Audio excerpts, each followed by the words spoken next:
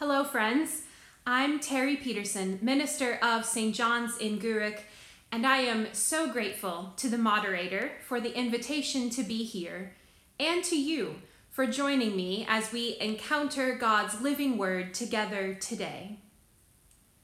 I'd like to start by asking you to imagine a scene, one that may feel strange just now, as it's something we haven't been able to do in nearly a year, but try to picture it. People spilling out of a building, a church, a theater, a comedy club, a concert, out into the street, milling around, talking to each other about what they saw and what they heard inside. The group eventually disperses as they head to different places to continue their conversations with friends at the pub, on the bus, walking home. That Sabbath day, the people spilled out of the synagogue into the streets of Capernaum with more than enough to talk about for the rest of the day, the rest of the week. They had seen something amazing. Simon and Andrew headed home with their business partners, James and John, like they always did, going for their traditional Saturday lunch. And they were lucky enough to be first to invite the guest preacher round for a roast. Imagine them talking about all they had seen and heard that morning, chatting away as they walked home, and everyone else in town doing the same, though looking enviously after them, wishing they had been able to invite Jesus themselves. Once in the house, things took a bit of a turn. It's hard to have a roast ready when the matriarch of the family is ill. This moment in the gospel is the only time we get a glimpse of the disciples' private family life. Simon Peter must have been married in order to have a mother-in-law, though we never hear anything about his wife or any children. His mother-in-law might have been a widow. She was living with Peter and Andrew, and there's no father-in-law mentioned. In any case, many of us have experienced what it's like to be unwell and need to stay separate from the rest of the household. And we know, especially now, that one of the major difficulties with illness is how isolated we feel.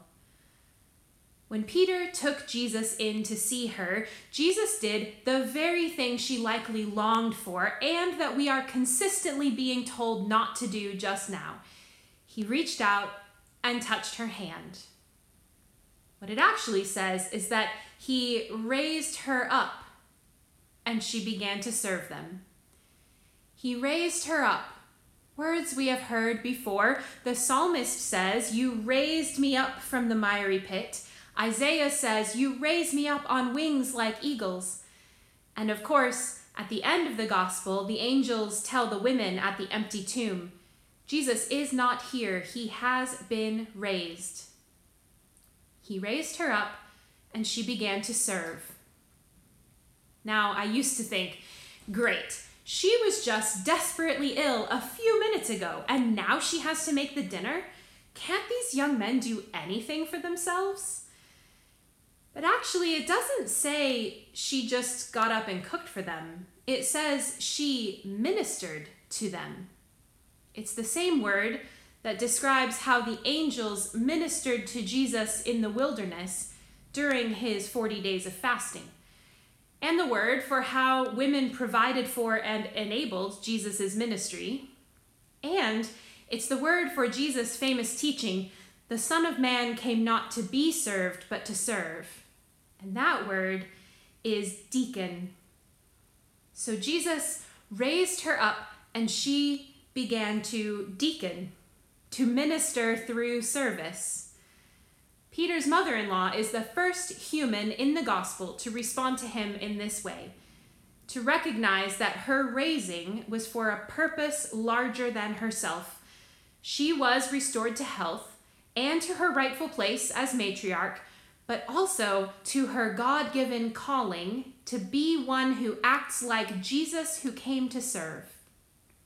Having encountered his powerful grace, she turned around and shared it with others.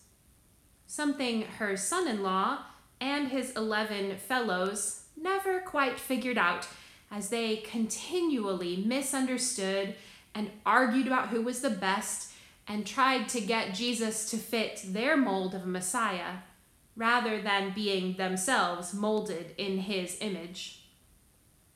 This is not to say only those with the title deacon are called to minister in this way, but rather that, like Peter's mother-in-law, deacons model for all of us what a faithful response to Jesus looks like in tangible, practical service. The mother-in-law acts like angels and like Jesus when she is raised up to serve.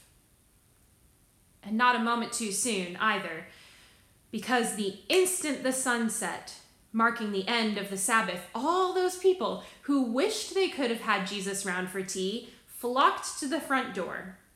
People who were curious, people who had sick loved ones, people who were being harassed by demonic voices, people who were ill. Now, I want to talk for a minute about one of the most difficult things that we modern people read in the Gospels, and that's about people possessed by demons. Sometimes we know that was a pre-scientific explanation for certain illnesses. But it's clear that people in biblical times did not believe all illness to be caused by demons, and they also didn't believe that all demon possession resulted in illness.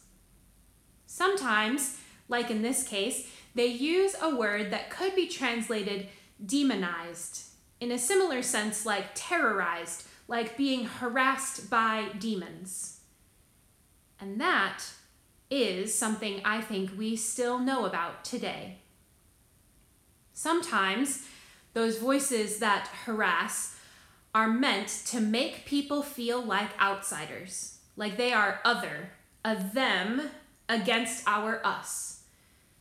Those voices swirl about in our public discourse and our private conversations, sometimes purposefully and sometimes unintentionally, making people feel they are less than, unwanted, not good enough, different in a bad way.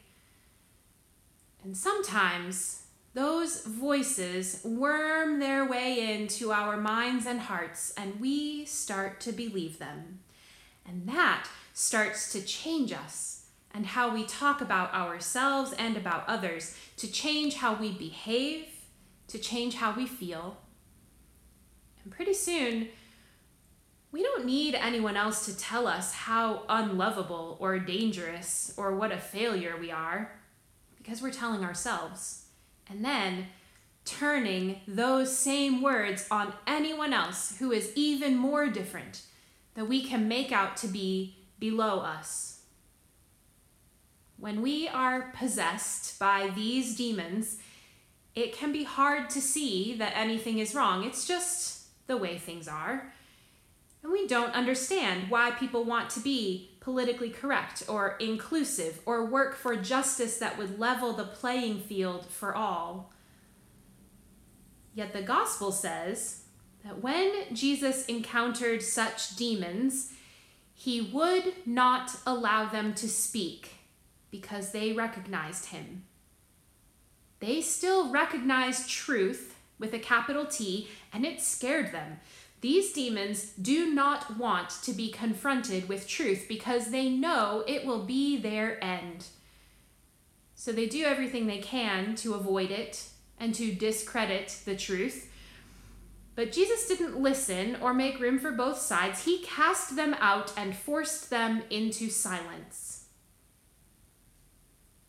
I wonder if being freed from those voices felt like being raised up, like a weight had been lifted, a curtain opened, a breath of fresh air sweeping in.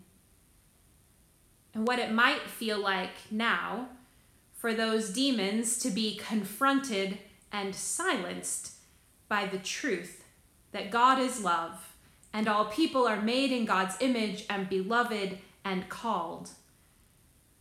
Would it feel like such a raising up that we would immediately turn that lightness toward service, toward ministering to others, helping them encounter the truth, and so spreading the good news? Jesus says that he needs to go proclaim the message in other towns because that is what he came out to do. And then proclaiming the message is always paired with casting out demons. Speaking the truth of God's love always results in the silencing of those lying voices that tell us some people are less. Imagine, if you will, another scene. Imagine the body of Christ speaking the truth of grace, love, and justice. Imagine the body of Christ embodying the truth of God's desire for wholeness that leads to service. Imagine the body of Christ insisting on truth that silences falsehoods of othering and marginalization and me first. Imagine proclaiming the message of God's abundant life for all and what power and truth that might have in this world. As Walt Disney said, if you can dream it, you can do it. As the Spirit opens our eyes to see this vision, Christ takes us by the hand and raises us up, and we respond in gratitude by ministering to the world that God so loves with truth. May it be so. Amen.